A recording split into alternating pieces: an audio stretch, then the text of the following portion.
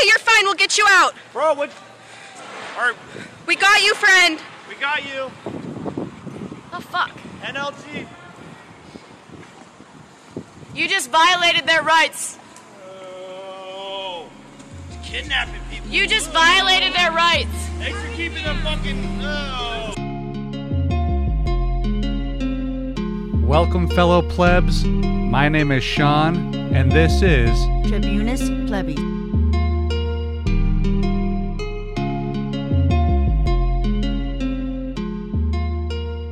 Hello, everybody. Today we're starting the show with some bad news. Michael Brooks has passed away suddenly. If you're unaware of who he is, he's a podcaster. That's how I first came to find his work. Yeah, I'm sorry. I'm just I literally just found out about this like a half hour ago. He was just a really brilliant man, smart. A great, a journalist. He fought for justice all around the world. He always came off as very genuine. And he had, just, I don't know, a great show, great personality. I never really heard a bad thing about him. I didn't know him personally, but his show and just the way that he handles himself and the way that he thinks was very influential, I guess. It was a great show. I'm going to miss the hell out of hearing that guy's voice. My condolences to his family, obviously. My condolences to the Majority Report family, which he was part of. And everybody who worked on his show, the Majority Report, that whole crew of people. And, rest in power, Michael. Okay, so that sad news out of the way, I guess. I don't know how you transition out of that. But we shall move on. But, I mean, seriously, if you're interested at all in anything I'm saying, you should check out Michael Brooks, The Michael Brooks Show. There will be no more, but, the episodes that exist, they're all great. His focus on international stuff was really wonderful in a country where we are so focused on what's happening here, in our own country. He was always focused very much on labor and the working class all around the world and not just here. And it was really wonderful. So you can still check out the Michael Brooks Show on YouTube and podcasts. So, yeah, I'm sorry. I'm not sure how to transition out of this. So I'll just move on. So in just a couple real quick things right off the bat that I just noticed on the old, news feed. First is how Andrew Cuomo and the Democrats in New York actually created, they basically created and passed a template for Mitch McConnell's corporate immunity proposal. And they did that all while taking in over $250,000 from the healthcare industry, which actually wrote the proposal. And I just wanted to note that. I'm not going to go real deep on that. That's, you can Google it. But, just think about that. They got paid over $250,000 to write a proposal, or not even to write a proposal, to take the healthcare industry's proposal and pass it into law to serve the healthcare interest needs, to make them immune from being sued. And the Democrats in the Senate, in response to, actually the story coming up that I'm going to talk about at the beginning of the kind of the meat of the podcast about what's happening in Portland, Oregon, the Senate Democrats, or the Congressional Democrats, is probably the right way to say it, wrote a strongly worded letter to Donald Trump. And then, let me just check the ledger here. They wrote the strongly worded letter to President Trump about the Department of Homeland Security kidnapping American citizens. And then, let me see, they passed Trump's $50 billion DHS funding bill. What a bunch of fucking scumbags. This says about everything that you ever need to know about the Democratic Party. They see the DHS kidnapping people, so they write a very strongly worded letter to Donald Trump, and then they pass the $50 billion bill to fund that same DHS, the Department of Homeland Security. What a bunch of shitbags. Okay, so we're going to get into the meat of the podcast here, and we're going to start out with that story about Portland. So we actually talked about this a little bit in episode 4, when President Trump was talking about sending federal troops into cities to stop the protests from happening and suppress our free speech. And then over the past 8 or 9 days, there have been consistent protests throughout Portland, Oregon, and the police have repeatedly and violently clashed with the protesters. Right on its face, we need to understand that this is direct and uncontroversial suppression of speech in a country where we are supposed to value free speech above all else, or damn near that anyway. Our first instincts as citizens of the United States, especially if we would claim to be patriotic or to uphold any of the mythologized ideals that the American freedom is supposed to be made of, is to support we the people, not them, the tyrannical government. A few weeks ago, Trump threatened cities with the prospect of deploying American troops, federal troops, to those cities to violently oppress their population. And yes, the threat was plain. States were warned to violently oppress U.S. citizens or Trump would send in the troops. That threat should have sent chills down the spines of any so-called patriot or free speech advocate who heard it. And don't say, but this or well that either. But they broke windows. Well, what about the broken windows? No. Deploying troops into U.S. cities should be resisted with everything we have. And so far, Trump has mostly resisted this urge of his. But this guy is an authoritarian monster in the making, and every dictatorial move he makes, no matter how small, is a move which, even if it can be rolled back, won't be.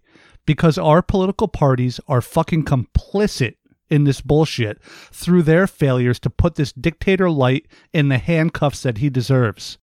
So yeah, Trump didn't send federal troops into a U.S. city, but he did send federal police into Portland, Oregon. Feds which the state said that they did not want. If you're a conservative, you should be angered simply by the fact that the federal government and the President of the United States is ignoring states' rights and independence here. And if you're an American citizen, you should be shaken to your core, and I mean that, shaken right to your core, that supposed federal agents, and I say supposed because they wore no identifying patches or badges, and what looked like full combat kit were rolling around in rented minivans and essentially kidnapping citizens. Whether or not this is strictly legal is almost besides the point because it flat out shouldn't be legal. Ever. I mean, we shouldn't give a fuck about much else right now. These individuals were not actively committing violence or even partaking of looting or destruction of property. They were just being rolled up on and kidnapped. There are exactly 0 qualifiers we should attach to this situation that could make this less than the horror show that it is. No wells or buts or what ifs. I even saw Brett Weinstein, incestual dimweb royalty, tweet something about, did you see that buildings in Portland were being spray painted, and pointing only to protesters when he talked about violence in Portland, as he defended these tactics.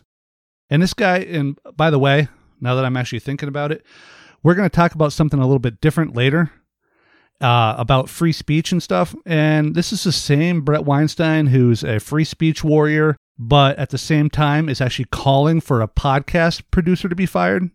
And, we'll get to a little bit of that later. But I just wanted to note that here, that don't trust it. Don't trust the Weinsteins. They're terrible. All right, sorry. We are seeing ICE and DHS turn into de facto secret police running snatch and grabs in American streets, and too many of us are saying it is okay. Some are even so sick in their heads that they cheer this on. They say that they are glad this is happening. They have a Gadsden flag flying over their house, that flag with the snake and the warning, "Don't tread on me" on it. And then they actively cheer as fellow citizens are being tread upon by the very boots that these chud fucks tell us that they fear the most, the boots of the federal government. Listen, I am doing my best to not let this podcast evolve into like overly simplistic talking points, and I'm trying to have some nuance and to present both sides of an argument where it is due. This isn't one of those cases where it's due, I think. Federal agents cannot be allowed to roam our streets and kidnap us. Ever. Under any circumstances. And the resistance falls to us because anyone we have elected to federal office is not going to do a goddamn thing to stop this. The closest thing we have to someone in office actually doing something to stop this overreach and oppression is like mildly critical tweets directed at the current presidential administration. And a letter, which they then pass that DHS $50 billion bill to fund it.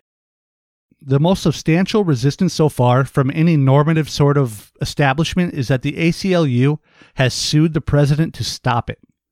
That's it. This should terrify all of us.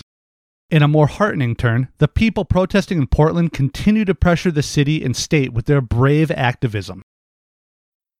When we encounter situations like this one in Portland, we need to always start with supporting the people. That needs to be our de facto starting position at all times. I say starting because any situation can change, but we must start there.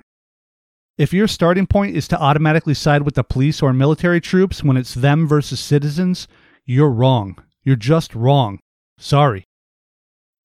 And if you take that second starting point as yours, the one where you go police and troops over citizens, and you claim to support the First Amendment, you really need to go back and read what that amendment says and really put some of your limited attention span into figuring out exactly who that amendment is intended to protect you and I and us from.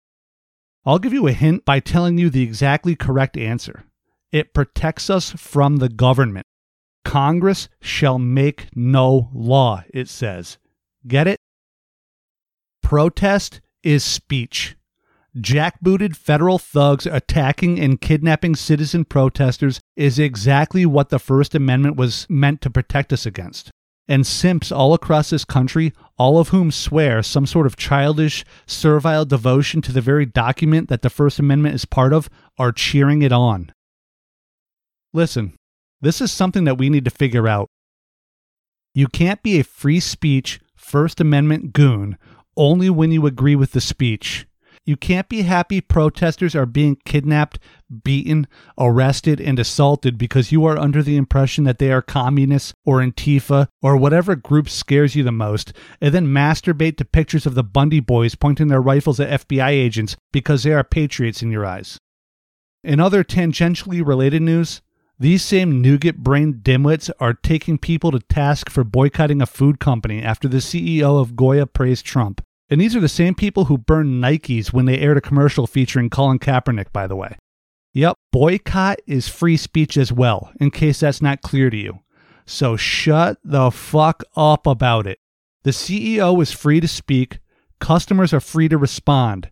And just to be clear, for the less astute of us out there, this isn't a First Amendment issue. This is just simple free speech stuff, like lowercase free speech. You are certainly free to disagree with the boycotters. You can 100% think it's a bad idea, or that the results will be bad for the company and bad for the employees, or bad for the economy, or for any other reason you might have. But boycott is an entirely valid way to voice displeasure with a company, person, or entity. Personally, I really want to try a Chick-fil-A sandwich. I really do. I'm not bullshitting you at all. I have heard so many people talk about how good they are. I really, really want to go buy one and try it out. But I won't. I won't do it because I am, basically boycotting them because of their homophobic, anti-LGBTQ lobbying. And I encourage everybody who listens to this to not buy those delicious sandwiches for the same reason. This is our right, and it is entirely just to withhold our money from companies or people which we disagree with, no matter the reason. I also do my best not to shop at Walmart because I disagree with so much of what they do as a business, including their anti-union stance.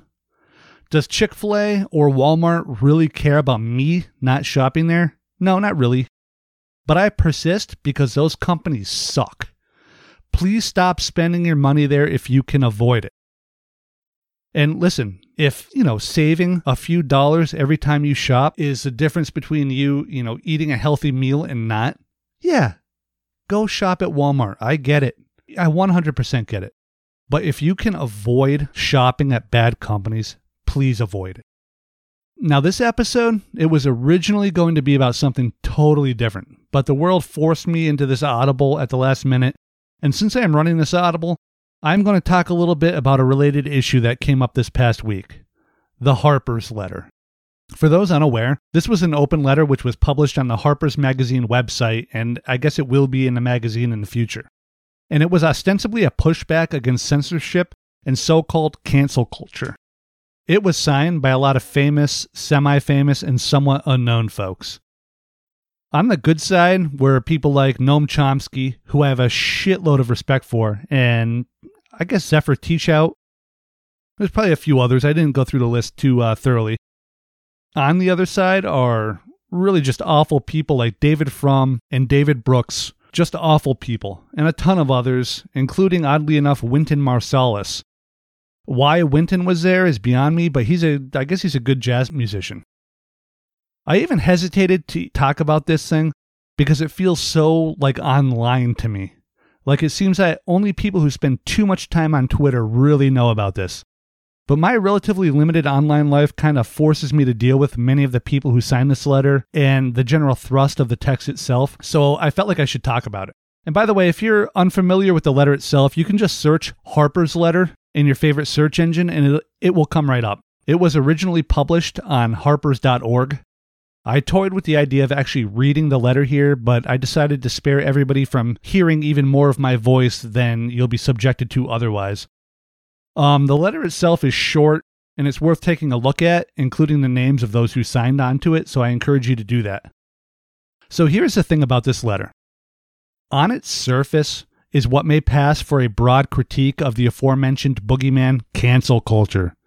It argues its point using the sorts of words that can convince you that it's actually a smart piece, because it used that overly wrought language, much in the style of Jordan Peterson. But underneath all of that $10 words is a sort of bland indictment, which is not as generalized as it appears. And that last part is really the major issue I have with it. This is not as broad an attack as it was passed off as. This entire letter is a literary Trojan horse being used to smuggle in anti-left rhetoric. It is your basic incestual dimweb anti-SJW argument wrapped in a garish radical centrist shroud. Now, I've talked about context before and how crucially important it is to take context into account as we assess situations, and about how we tend to look at individual acts in a vacuum, and then we fail to understand how truly terrible those acts are because we don't understand how they fit into the larger, broader zeitgeist. In a vacuum, this letter doesn't really seem like anything evil or even bad. What could be wrong about being pro-free speech? Really, nothing is wrong with that simple concept, if I'm being honest with you. But then the argument slides into the cancel culture bullshit, and it does so slyly. The letter doesn't just parrot those, anti-SJW type arguments made famous by the IDW dorks on Twitter and podcasts. Instead, it cloaks them in an air of centrism and bad faith. The signees of this letter, all of whom profess to worship free speech, free media, and free exchange of ideas, are disturbingly silent. As an example, when the President of the United States, the actual leader of the actual government that the First Amendment and the right of free speech is literally written to protect us against, continues to push to punish and censor the media and even protesters at his rallies and events. These people are disturbingly silent as the President orders federal troops, there are those federal troops again, by the way, to gas and brutalize a peaceful protest outside of the White House so that he could get a photo op at a church. The signers of this letter are largely silent as media members clearly marked so on their clothing, unlike the kidnap squads of federal police roaming Portland in unmarked vans, sans badges or identification, or being beaten by police and even arrested, sometimes live on air. Hell, one of the people who lost their job that the letter mentions is James Bennett, who ran the op-ed page of the New York Times. He published a letter from Arkansas Senator Tom Cotton, which espoused support for state violence against protesters. Yes, an actual First Amendment issue. Bennett himself, the guy who literally okayed the piece, first defended its publication, then admitted, or hey, maybe he lied here, that he didn't actually read the letter. The Times has said that the letter did not meet their quote-unquote standards, whatever that means as well.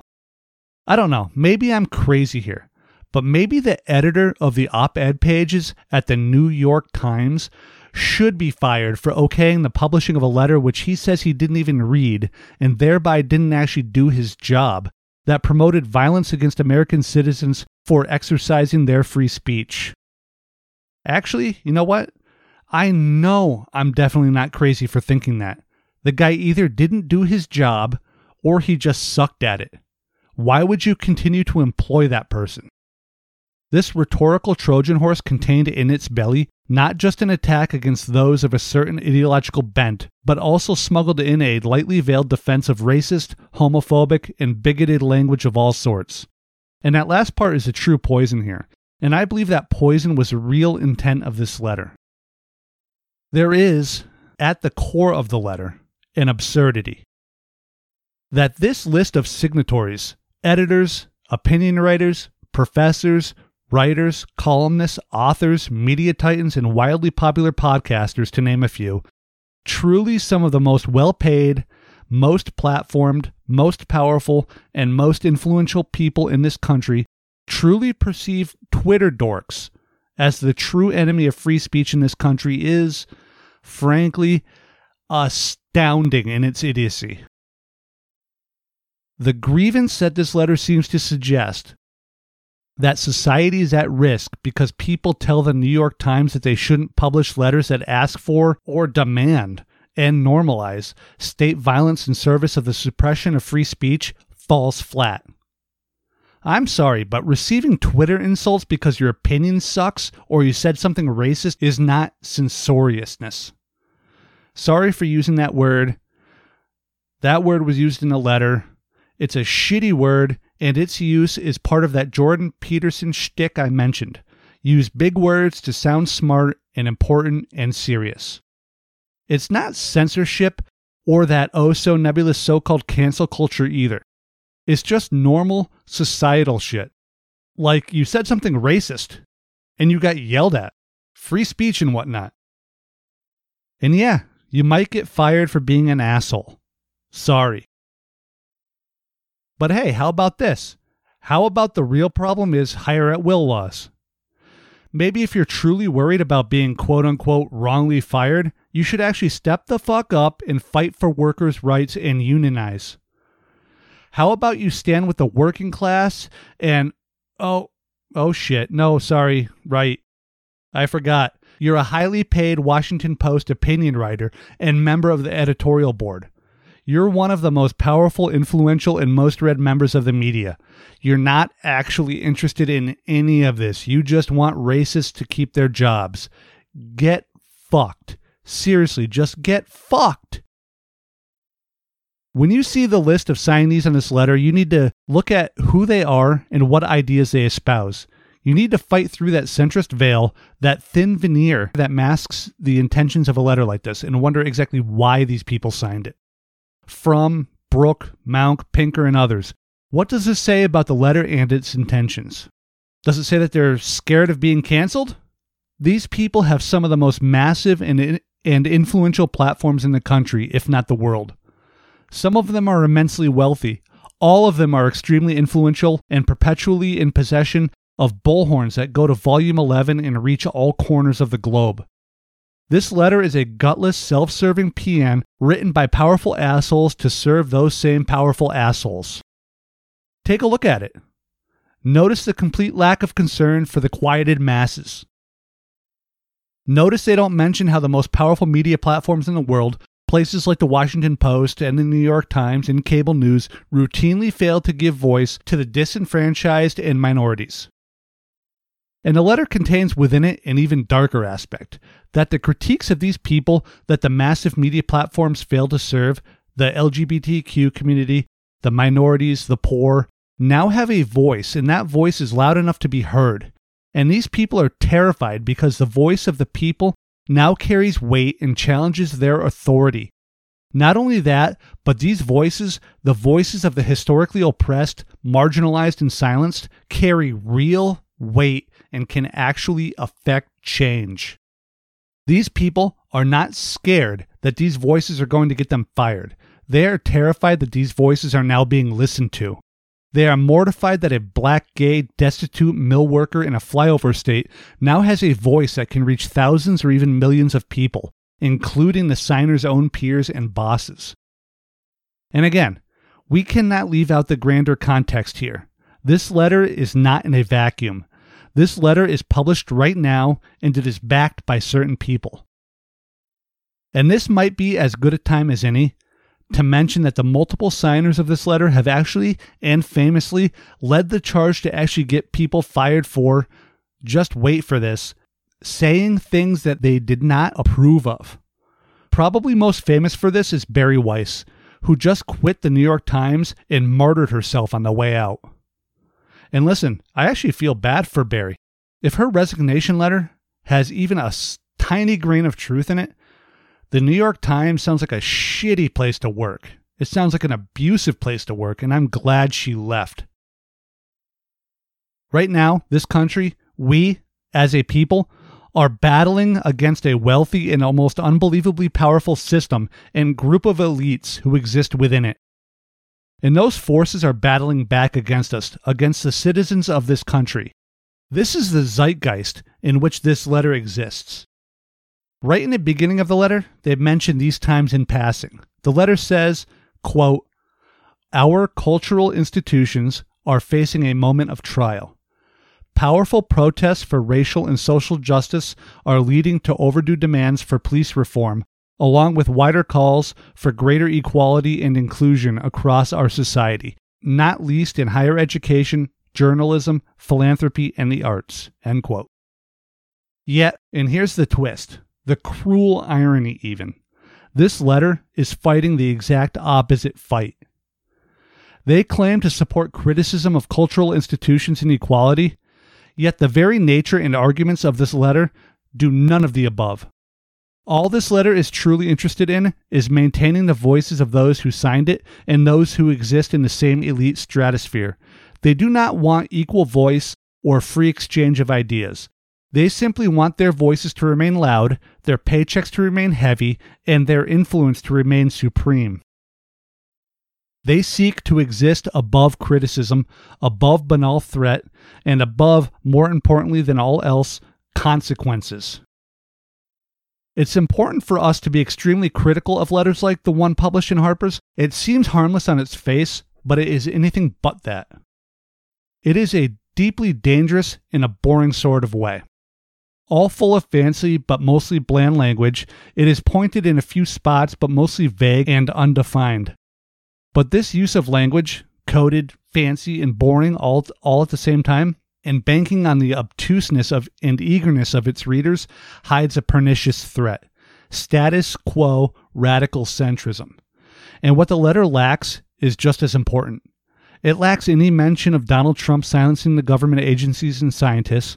It ignores anti-BDS boycott, divestment, and sanctions laws passed by universities, companies, states, and federal government.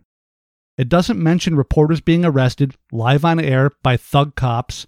It doesn't mention peaceful protesters being attacked by police and federal agents. Nowhere in the letter were Edward Snowden or Chelsea Manning mentioned. This cancel culture issue is not entirely made up or fake. And we, as citizens, need to recognize the reality of what it is, and we need to take it on with open eyes. But we can do that without falling prey to the attack that this letter is. We can deal with these issues on our own terms, on the terms of we the people, the citizenry, not on the terms of the moneyed and influential elite. Do not advocate for the powerful. advocate for the disadvantaged, advocate for the powerless, advocate for the victims of bigotry and oppression, advocate for the voiceless. This letter advocates for none of those. It advocates for the already powerful. Free speech is something to be defended by the political right and the political left, and even the extremes of all sides, including the center. But we can't allow these assholes to drive the narrative any more than we can allow Tucker Carlson to drive it. When bad people present seemingly good ideas, don't praise them. Why?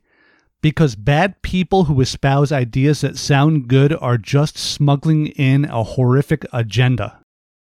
As an example, and I'm going to go with the extreme here because more subtle versions of this would require more nuance, explanation, and time to work our way through properly, and I don't want to do that.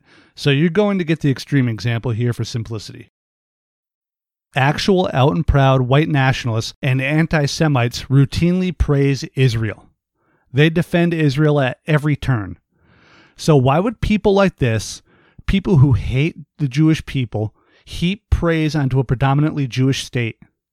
It's because these people want a white ethno-state, and they like to use Israel as an example of a country that is formed around a race and a religion.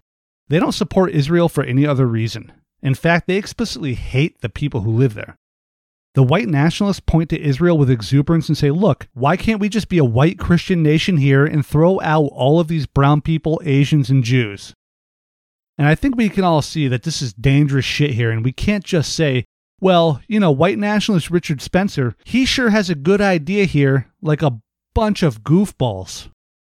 When Tucker Carlson makes a point that sounds good, fuck him.